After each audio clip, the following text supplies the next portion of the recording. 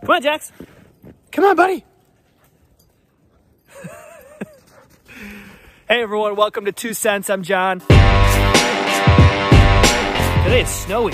Taking our afternoon walk. Listen, next week I have a huge announcement that I'm super excited to announce. We've been working at it for a long time, so stay tuned next week. Hopefully you guys can participate in it some way, somehow. It's gonna be really exciting. So stay tuned for that. But today, I wanna talk about the notion that done is better than perfect. So in the marketing world, especially if you're a marketer out there, oftentimes your job is to make things work. Probably the idea is that you make things perfect, whether it's copy or images or video, graphic design, right? Your job is to make things perfect so that they work, so that they generate reach and awareness and revenue. But a lot of times, marketers are handcuffed to perfection. And in today's day and age where speed is a necessity, that perfection handcuffs a lot of marketers and a lot of marketing teams to being really, really slow. So I want to start by saying, or I want to be clear that I'm not saying that you should not worry about trying to be perfect. I'm saying that you shouldn't worry or you shouldn't slow down if things slip through the cracks. I truly believe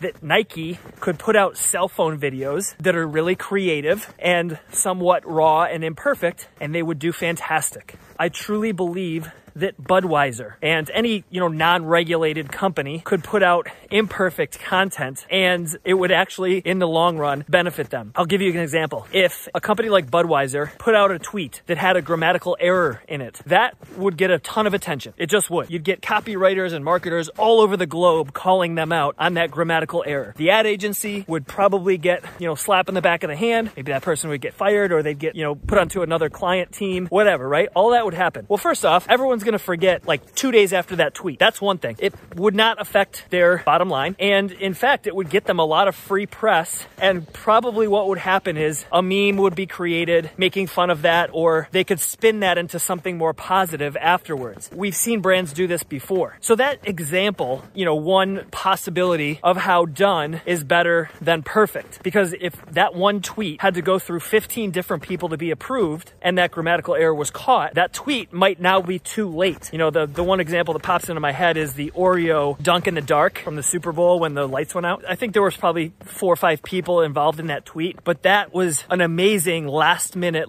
instantaneous tweet that went viral and had huge positive effect on the brand. If they had to send that back to the Oreo team and send it up to the CMO and all of that kind of stuff, it never would have been relevant and it would have fallen flat. My point is, done is better than perfect 99% of the time. Of course, I'm going to get a lot of you out there who think, well, you can't have a video where you miss an edit or, grammar is the most important thing. And if you use your versus your, you were, you look bad. I get called out on that all the time. Of course, I'm going to get people that say that, but I truly believe that those things, net, don't really matter.